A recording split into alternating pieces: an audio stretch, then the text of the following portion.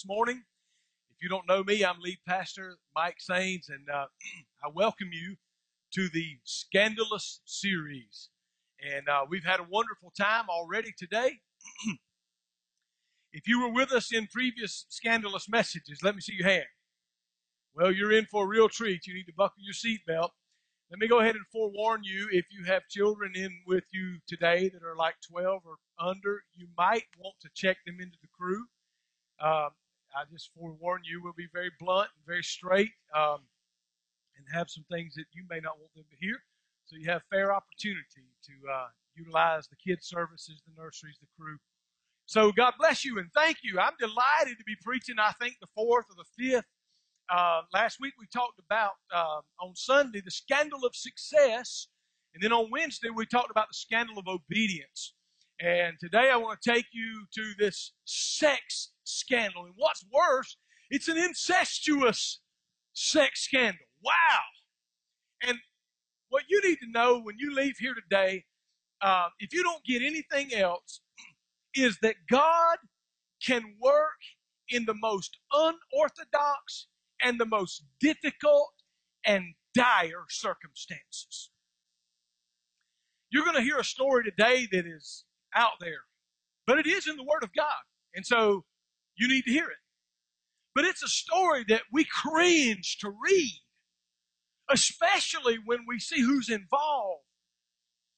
But I want to bring it to you, and I want you to understand it in this light, that no matter how bad it is in your life, and no matter how dire the circumstances are, and no matter how deep you may have sank into the mud, so to speak, into the muck and the mire, God is still able to work in the midst of dire and unorthodox and even understandable, by men's account, circumstances.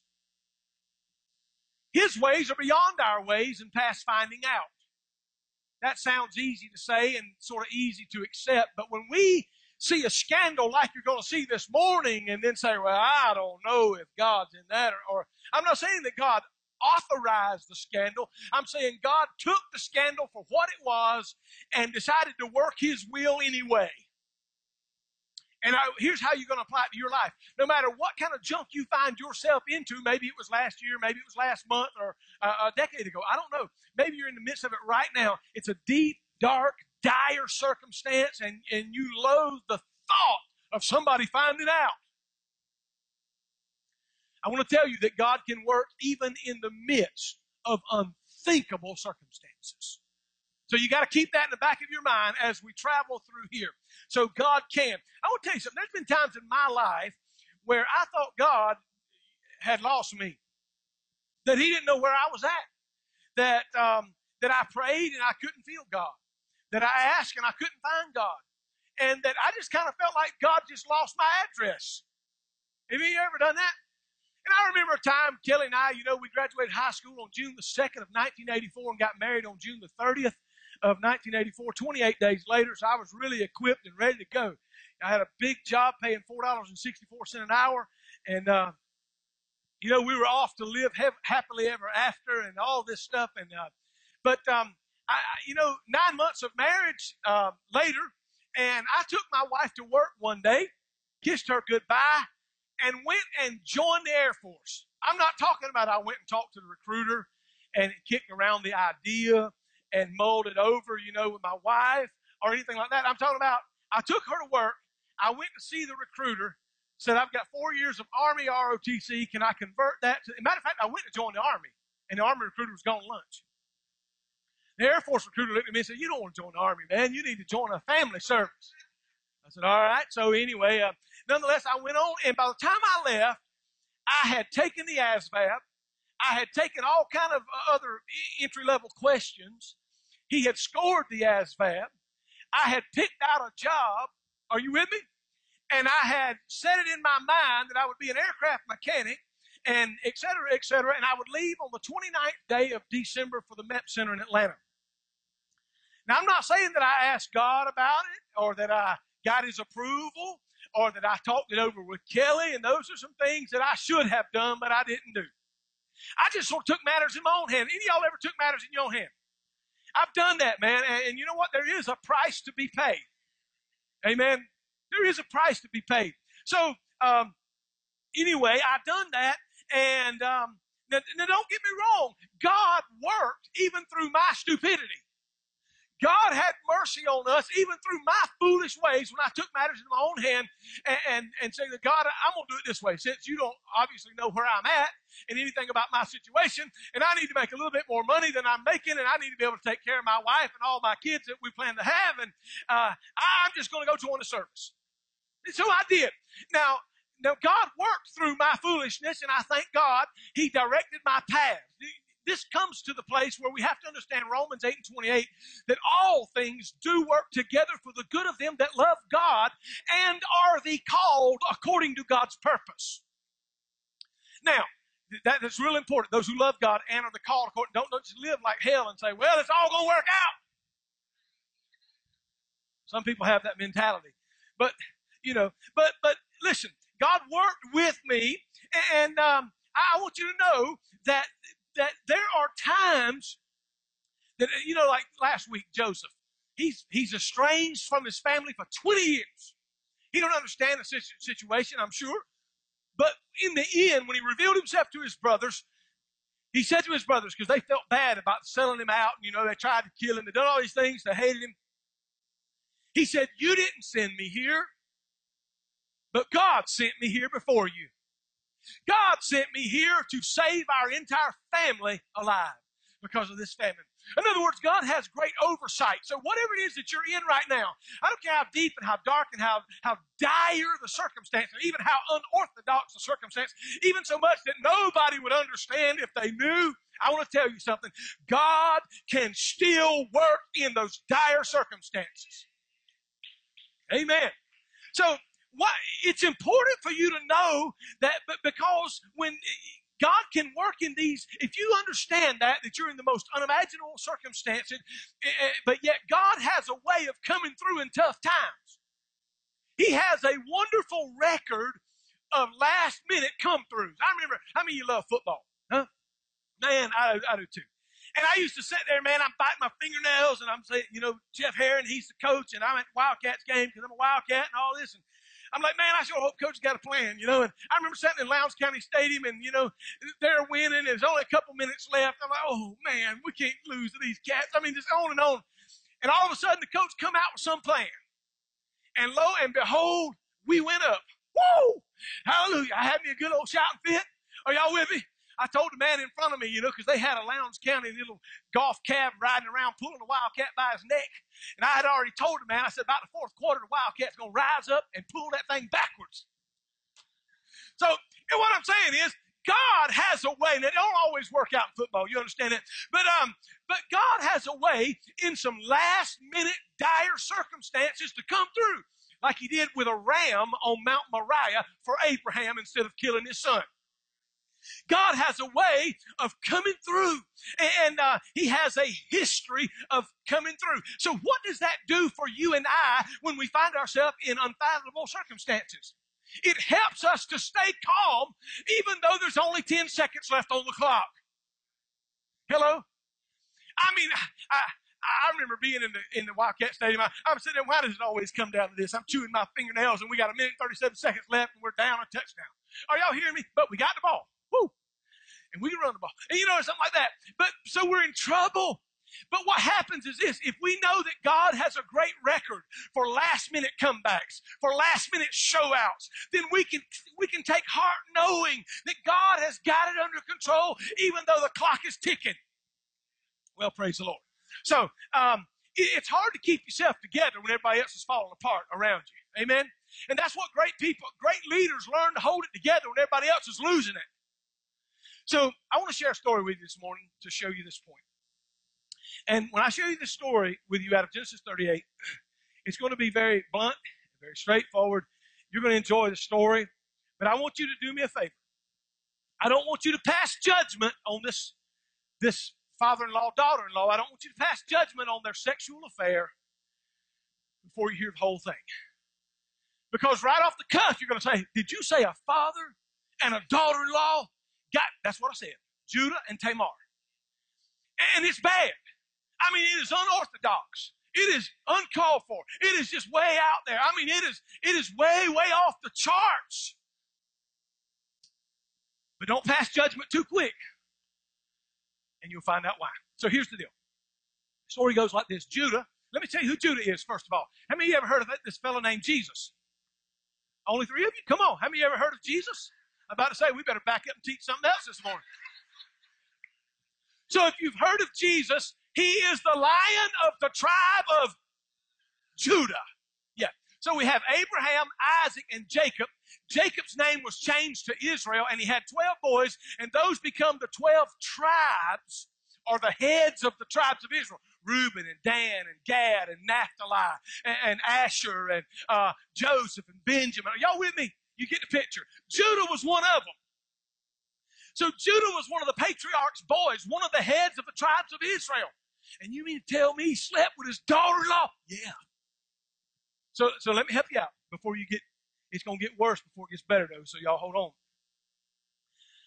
Judah married a Canaanite wife. Now that's problematic to start with because all through the book of the law, there was warnings about the Canaanites because of the sin and all that. But nonetheless, Judah married a Canaanite wife.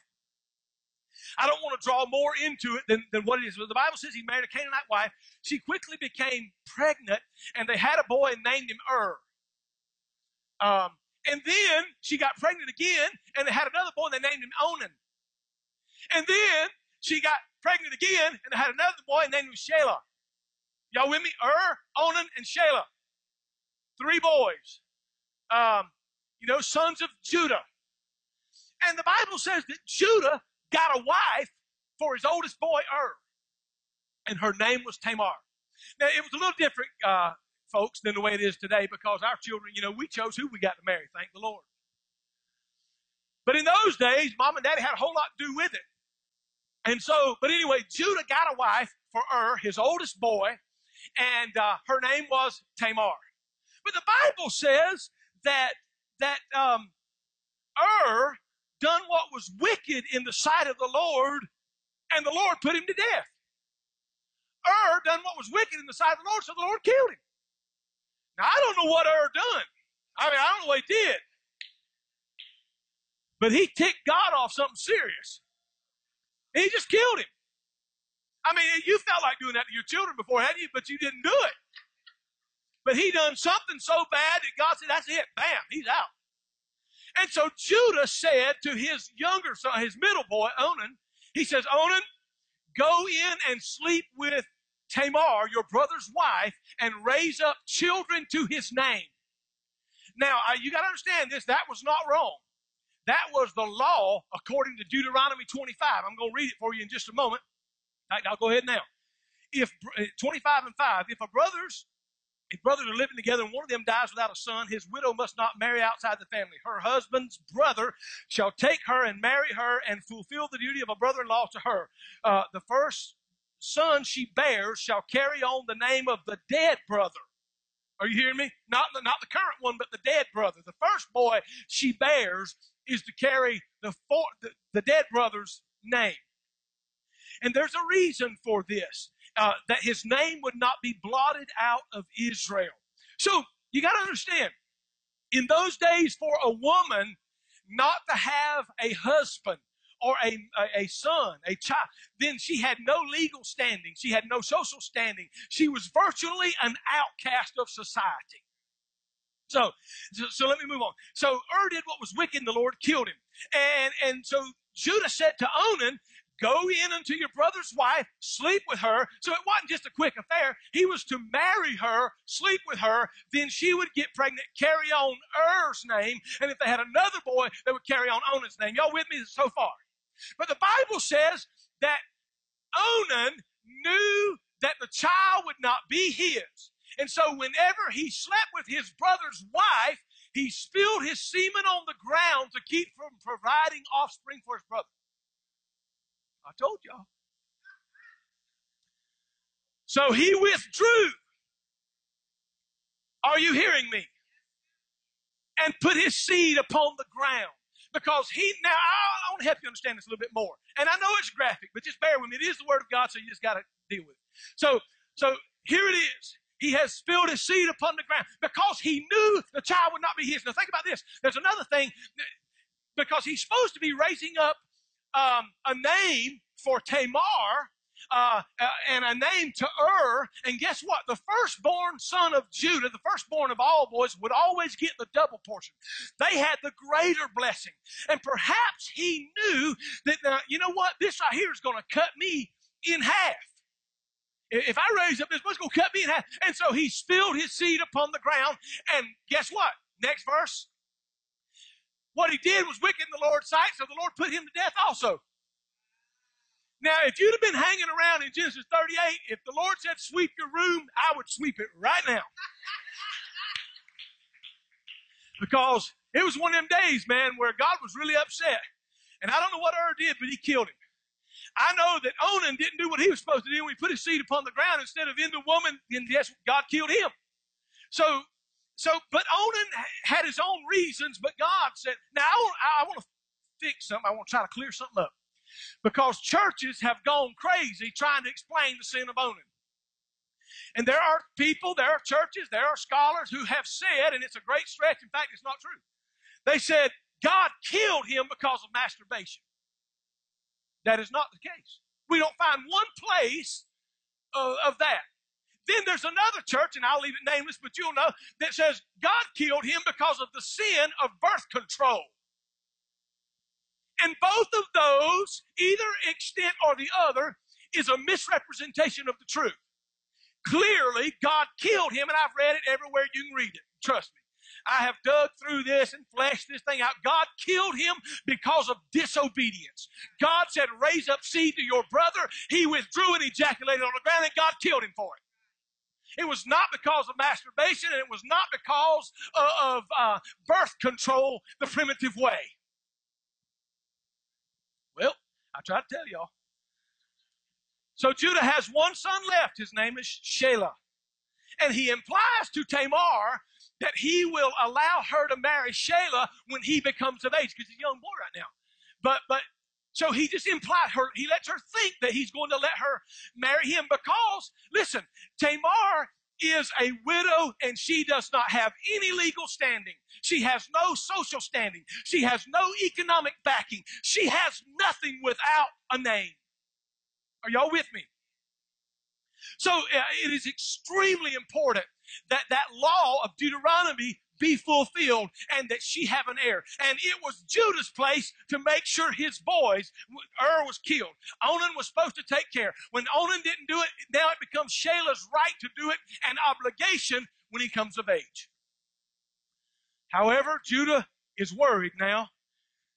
Some scholars say that they thought God might kill him just like he did his other brothers. And for whatever reason, Judah does not give Shelah to Tamar. In the process of time, Judah's wife dies. You can read all this in chapter 38 of Genesis. Judah's wife, after a long time, Judah's wife died, the daughter of Shua. And when Judah had recovered from the grief, in other words, a period of time had gone by and he had recovered from the grief, he had a friend of his by the name of Hira, the Adullamite, and they decided to go down to Timnah to shear the sheep. Now, obviously, if he was going to go to the festive party of sheep shearing, he had somewhat overed the departure of his wife. Are you following me? Because you don't want to go be festive and jovial if your wife just died. At least most people don't. There are some exceptions. But nonetheless, Judah, his wife has just, she's died, and he's grieved, and he's mourned, and she's gone. But he says to Hira, let's go to Timnah and shear the sheep. Now, that was a festive time when they would shear the wool. They would get paid, so they got a little jingle. Are you with me? And sometimes you got a little jingle and you're ready to mingle. And anyway, so the Bible says that Tamar noticed that Judah and Hira was on their way to Timnah. And she says, you know what? He ain't got no plans of letting me marry Shelah. He's going to let me remain childless, nameless, unprovided for. See, he had already sent her back to her daddy's house. And he said, when Shelah's old enough, I'll let you guys get married. But he said, he's going off with a festive activity now. He's not going to do what he's supposed to do. He's not going to do what the Bible says he ought to do. So she decides now, like I did some time ago, to take matters into her own hands. Listen, if you're all for feminism and women's lib, here's your scripture. If you're looking for one, I got one for you. So here it is. The Bible says that she took off her widow's clothes. Y'all with me? She took off her widow's clothes and she put on her dancing shoes, so to speak. Pole or whatever, I don't know. But anyway, she put on a prostitute's garments. Amen? She put on her prostitute's garments, and the Bible says, now listen, I had some pictures, but I didn't know if I ought to share them. Because her whole top is uncovered. And what they did in a prostitute's way, they covered their face and uncovered everything else. In other words, y'all don't need to know who I am, but this is what I got. Hey, what you say? Yeah. This is what I got. So she's covered her face and veiled herself, but she's put on some very provocative clothing. It's a scandal. Yeah, it's a scandal. And so she said, I know that Judah and Hiram is on their way to Timnah, and they're going to pass by Enaim. And so she went up there to the road, and she's dressed for business. And I don't know how provocative she stood or sat and all that, so I ain't going to try to act it out. But nonetheless, there she was. And the Bible says that, I want to get this right for you. So the Bible says that he comes to her and he saw her and she had covered her face, and so he didn't know that it was his daughter-in-law.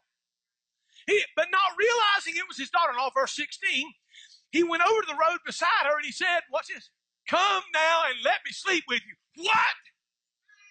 Hey, man, we got the ancestor of Jesus. So listen, the prostitute. Oh my, what in the world, the wheels have fell off the wagon. I mean, he said, come now and let me sleep with you. What will you give me, she says, to sleep with you? Well, my goodness, we're trying to come to a deal now. What would you be willing to pay? And, well, okay, what was he thinking? What was he doing? I know his wife had died. He's now been without her. He's lonely. He's got needs. All that stuff's playing into it.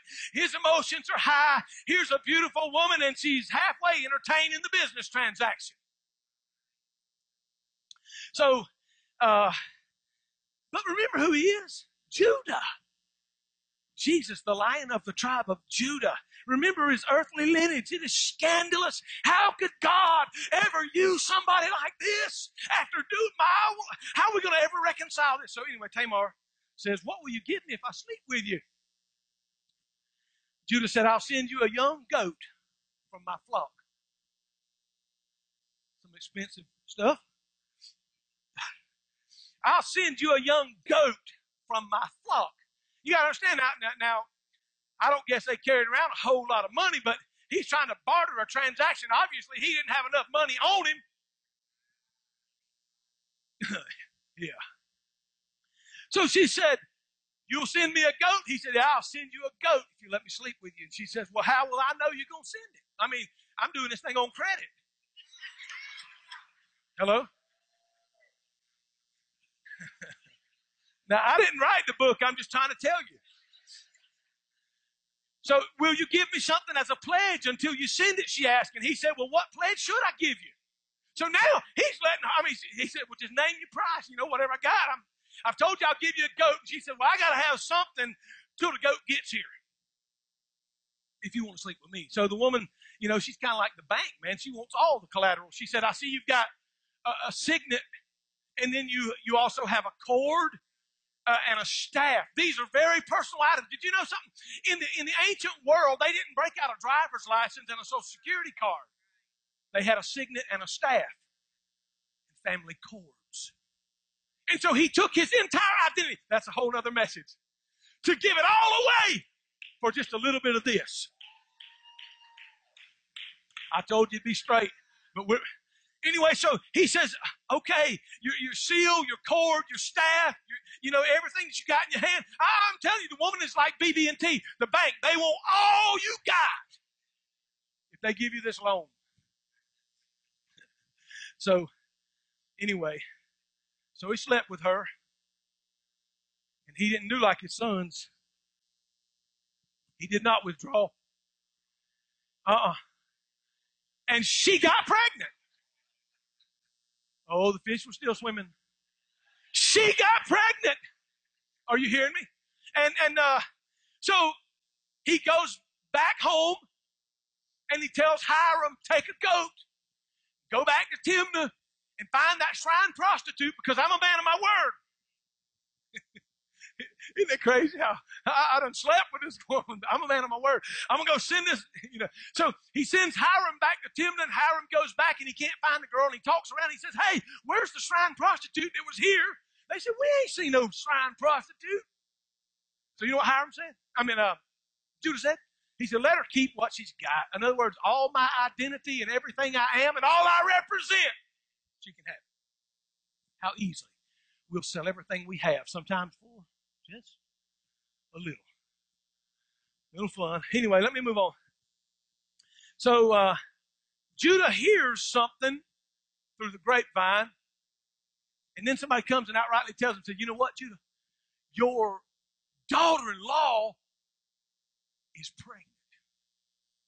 Is dead. God killed him. Onan is dead. God killed him. And she's not married to Shelah. You wouldn't give him to her.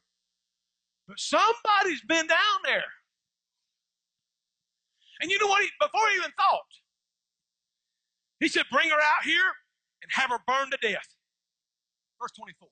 Bring her out there and have her burned to death. I told you, you be careful you can say a whole lot real quick and let your mouth overload your behind. Because she came out there ready to be burned to death. And she says to him, are you with me? On the way out there, she says, as I'm being brought out, here's a message to my father-in-law. I am pregnant by the man who owns these. See if you recognize them. This seal, this cord, and this staff. So be careful how quick you are to judge. And then realize that you might be right there with them. It reminds me of the New Testament when Jesus was teaching outside the temple and they brought him the woman. They come dragging her to him and said, we caught this woman in the very act of adultery. It doesn't get any plainer than that. And Jesus just began to write in sand. Nobody knows what he wrote. It's the only time he ever wrote. Nobody knows what he wrote. But the Bible says all of a sudden, from greatest to the least, they heard the thud. They said the law says she must be stoned. So what say you? And he began to write in the sand. They began to drop their stones and they began to walk away because here's the deal. Probably some of those men had been with her. I don't know it. I'm just simply saying. He said, those who are without sin cast the first stone. Now listen, I'm not trying to rubber stamp what Judah did and what Tamar did. It was wrong. I'm trying to show you the depth of a situation, how unorthodox it is, but yet in spite of it, no matter how deep and how wrong and how bad, God somehow still worked through it. You know why? He chose not to take Tamar and cast her away. He chose not to take Judah and cast him away. He chose to work within the confines of this situation in spite of it. Say, wow. You might not understand that until you need that kind of grace and mercy. So now I'm not preaching the easy believism, easy gospel. They're going to pay the price for it, and you'll see that. But what you got to understand is this. Tamar was on a quest for justice. If there's ever been a women's lib speech, this would be it. She knew that she legally had a right to a name. She legally had a right to have an heir. She was legally supposed to be given to Shelah to marry. She was supposed to take on Judah's name, if you will, or actually then Onan, then Shelah. But when he shirked his responsibility, she took matters in her own hand and done what she wanted to do. Wrong as it may be, and it was. God still worked through it. Now you say, now Pastor, I don't get that. Well, I don't either. But let me help you out with understanding a few things. There's some more women and some more sex scandals I got to tell you about in the lineage of Jesus. And I'm not saying it's pretty. I'm just saying it's fact. Tamar, we see that one. It's bad. Now, let me read further about that. Verse 26, Judah recognized the items, the cord, the signet, the seal, and he said, she is more righteous than I. That's confession right there. She is more righteous than I. You got to think, people have come gathered around. He's having to own it now. She's more righteous than I. Said, since I would not give her my son Shelah, and he did not sleep with her again.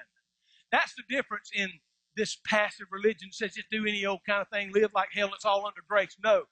He understood that what he had done by trying to get her to sleep with him was wrong, and what she did by going down there trying to entice him, that was wrong. They were both culpable. Are you with me? Say amen. But now what has happened has happened. Are you hearing me? What has happened has happened. And in this crazy, unorthodox way, she does get an heir.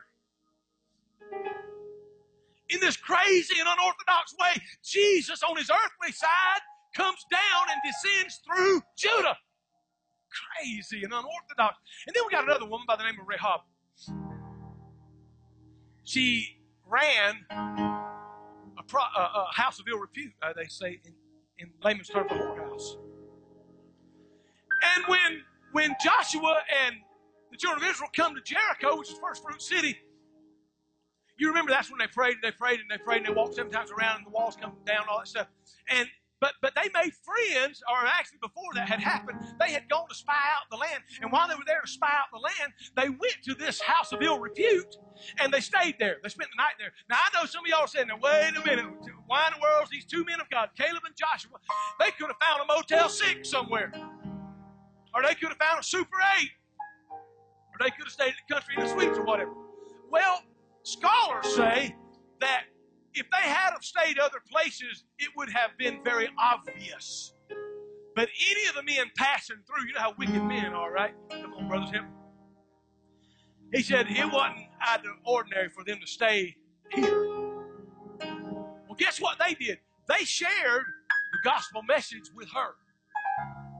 And they said to her, you know what? If you show kindness to us and don't let our secret out about what God's about to do to this whole town, if you will let down a scarlet cord, ooh, that's an Old Testament reference to the blood.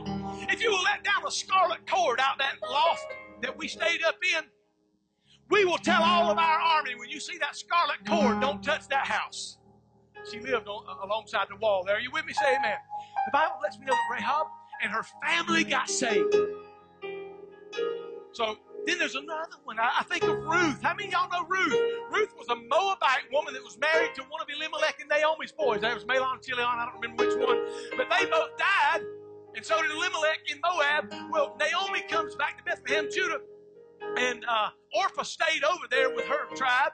But Ruth came out with the words and said, entreat me not to leave, for where you go, I will go. Where you live, I'll live. Your God will be my God. Your people will be my people. And where you die, there I'll die also and be buried. Nothing shall separate me and thee but death. And so anyway, she comes back, and then we find a fellow by the name of Boaz. Boaz was a redeemer, a kinsman redeemer. In other words, just like Onan had to, do all these things, then if there was a family member, someone had the right to redeem her. And there was somebody that was a little bit closer kin than Boaz. So Boaz said about Ruth, this beautiful woman, first of all, he has the option to redeem you, to buy you back, to buy the land, to inherit all that. And but if he don't do it, I'm going to. And Boaz redeemed her. And remember this, Boaz begat Obed, and Obed Jesse, and Jesse David, and David Solomon, Solomon Rehoboam. But there's another woman in this who was Solomon's mother. You remember who Solomon's mother was? Her name was Bathsheba. Beautiful. The scholars say a raging beauty of a woman. And the Bible says King David and Israel was at war. And they were fighting. David, it ain't like it is today. Our soldiers go and our president stays home, regardless who he is. They don't fight anymore. They send the troops. In those days, the king went with them. That's just how it was. And so, but the king had decided, I'm going to stay home this time. And while he's sitting on the roof of his house, I don't know if he's drinking lemonade or sweet tea or whatever, but he's here, and just the next house over, Bathsheba comes walking out. Ooh, child. It was shower time.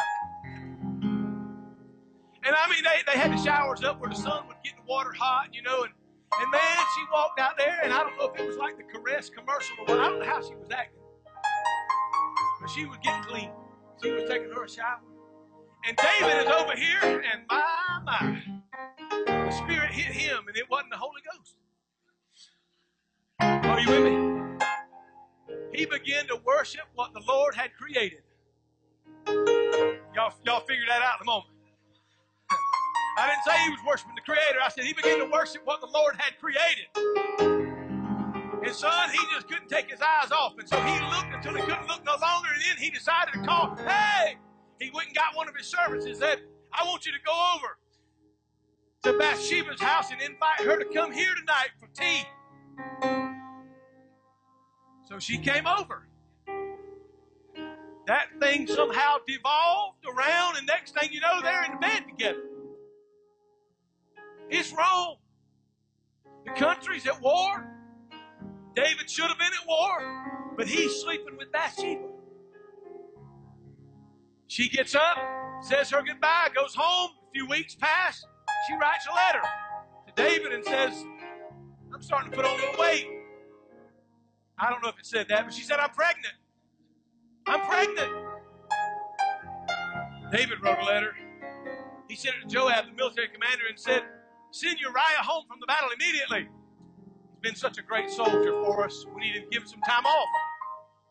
He gets home and he reports to the king and says, Your Majesty, what is this? He says, our country is at war. And he says, no, but you're such a valiant warrior. You've done such an exceptional job. I, the king, have given you leave. Come home. Enjoy the company of your wife. Enjoy her cooking. Enjoy your relationship with her. Uriah leaves out, and as he's leaving past the gate of the palace, something hits him, and he says, I can't go home and enjoy my wife and her cooking and familial relationships and all. I cannot do that while my king and my country are at war. So he laid down by the gate of the palace and fell asleep.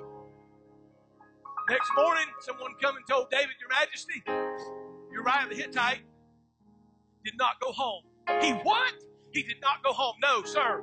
He has lain at the king's gate all night long. Bring him up here. I want to talk to him. He said, what is this you've done? He says, Your Majesty, how can I go home and enjoy my wife and enjoy her cooking while my king and my country are at war? I cannot do that, Your Majesty. Can you imagine what he's feeling right now? So David sat down and wrote another letter, and he sealed it, and he gave it to Uriah. He said, take this back to Joab, your commander. It is urgent. Take it straightway. He takes it to him. Joab reads it. The letter reads this. In the hottest battle, set Uriah in the very forefront of the hottest battle. And when the battle is very hot, sound the retreat and have Israel pull back. And that's what they did. And the righteous Uriah, who would not go to his own house and be with his own wife and eat her cooking, while the king had already been with his wife and had her cooking and all that, he dies on the battlefield while his country and king retreats. Is there anything right about that? Absolutely not. And I'm going to tell you something. The Lord spoke to a prophet by the name of Nathan. He said, you go to David and you tell him a story of a man who come to town. And rather than go getting any lamb from a farm or anywhere else, he only went to one man's house who only had one little lamb of his own. That's all the lamb he had. And he took that one and he slaughtered that one as a sacrifice. And David passed judgment real quick. He said, I'll tell you what I'll do to such a man. And he passed his judgment. And Nathan looked at him and said, you are that man. He said, God had given you everything you had. And all Uriah had was this beautiful wife by the name of Bathsheba. And he was fighting for you in this country, and you took his wife, and you slept with her. The sword will never depart from your house because of this. Listen to me. Here's the judgment of God. Here's the punishment of God. David is still the most beloved king to ever rule Israel. He's still a man after God's own heart, but he paid a heavy price. Let me help you. Later in David's life, his oldest, or his son Amnon, would rape his daughter, Tamar. Are you with me? He would rape her. her whole brother Absalom come to his daddy and wanted him to do something about it. But David wouldn't do nothing about it. You know why? Well, first of all, he don't want to put his own son to death. But secondly, he knows he's got his hand in the cookie jar too. He knows he's just as wicked. How can I kill my son for doing something? And I've already done this and killed a man. So be careful how quick you judge. That's what I'm telling you. Be careful how quick you judge. Absalom says, if Daddy won't deal with it, I will. And at the sheep shearing festival, when Amnon had a little bit too much to drink, Absalom got his men together and said, strike him to the ground. And he killed his own blood. And then it wasn't long that Absalom turned against David, slept with David's wives. I mean, he tried to take the kingship and wrestle the people from his dad. I'm telling you, the sword never departed his hand. War came, and he wanted to build the temple of God. And God said, you cannot build my temple. You're a man of blood. Let me go back. Out of that incestuous relationship, a child was born. He became very, very sick. David fell on his face, and for 7 days, he wouldn't eat a bite of food. He wouldn't drink water. He cried out to God. He begged God to forgive him for 7 days. And the child died. And David was frustrated, but he went to the house of God and he began to worship. And they didn't understand. They said, we don't understand you, David, that you've gone to the house of God now to worship. And he said, I'm not God. I can't bring him back again. But I can live in such a way to go where he's at. Let me tell you this. Psalm 51 tells me this. Here's the difference in what David did and what Judah did and what a lot of people are doing. A lot of people are just living like hell any kind of way. Anything goes, and they say, it's all under grace. God's got this. It's all going to work out for us good. And that is not the truth. Without confession, without repentance, and turn away from it. The Bible says Judah slept with her no more. The Bible says David wrote Psalm 51 and said, against thee, O God, and thee only have I sinned and done this evil in thy sight, but restore unto me the joy of thy salvation, and remove not thy Holy Spirit from me. Purge me with hyssop, that I might be clean. He said, if you'll help me, then I'll teach transgressors your ways. Stand with me if you will. So God has allowed some of you to be in the spot that you're in to help somebody else to teach transgressors their ways. I know it's a scandal, a sex scandal it was, even an incestuous sex scandal. But listen, for you, it don't have to be a sex scandal. It can be anything. The deepest, darkest place in your life, that dire circumstance. And I want to tell you, if God can take Tamar and Rahab and Ruth and Bathsheba, and if he can fix all of these horrible relationships that went wrong, and all that, I mean, it's bad, but all of these women, all four of them are in the lineage of Jesus Christ's heritage. Read it, it's in Matthew. So what I'm saying is just maybe, if they confessed and God forgave them, you could try it. And whatever the deepest, darkest, dire circumstance of your life, the most unorthodox situation when your neighbor wouldn't understand and the person sitting beside you probably wouldn't understand, and that horrible thing that you loathe, the thought of might get out, that God might just use it. That God might just use it and be able to deliver you. Because I want to remind you, only one sin would not be forgiven mankind. That's blasphemy of the Holy Ghost. Are you with me? Everything else God says, if you will ask, if you will repent, I'll forgive. Let's pray. Father, if there's one here that's in a dire circumstance, an unorthodox situation, something that's so out there, I want them to know that you still love them. I want them to know that you don't condone their actions, not a bit. Just like you didn't condone these that I mentioned today. But neither did you throw them away just because they messed up. I'm not trying to make provision, Lord, for our shortcomings and our failures. We got to own it. We got to face the music. Judah stood in the assembly, those people around him, and said, she is more righteous than I am.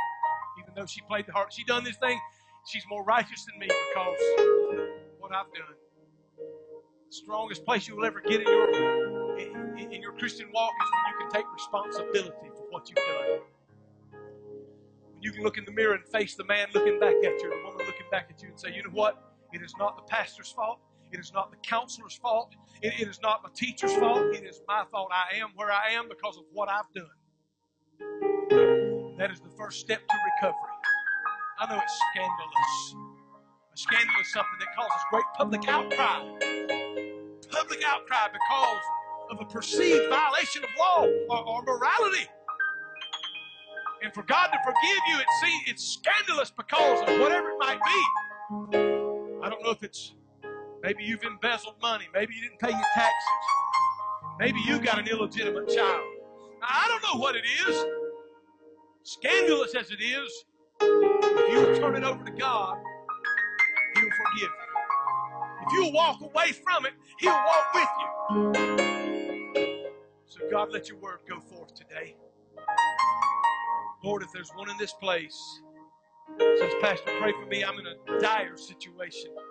It don't have to be a sex scandal. It might be whatever. Would you lift your hand and say, Pastor, pray for me, I'm in a dire situation. It's just me and you looking around, ain't nobody else. How about you, sir, ma'am? Anybody? Anybody? God bless you. Thank you for your honesty. Thank you for your honesty. God bless you, ma'am. Somebody else? God bless you. Several hands have gone up. Father, in the name of Jesus, I pray for those right now that have raised their hand in the middle of this scandalous situation. When the world wouldn't understand, their family might not understand, law wouldn't understand, church don't understand. We serve a God that don't rubber stamp it, but He does understand the frailty of humanity and who we are. And if we will lay it at the feet of Jesus and turn away from it and ask God for His grace and His mercy to walk in the light, He will truly forgive us and purge us from all unrighteousness and set us on the path to deliverance. Thank you, Lord. Thank you, Lord. Would you lift your hands and just accept that with me right now?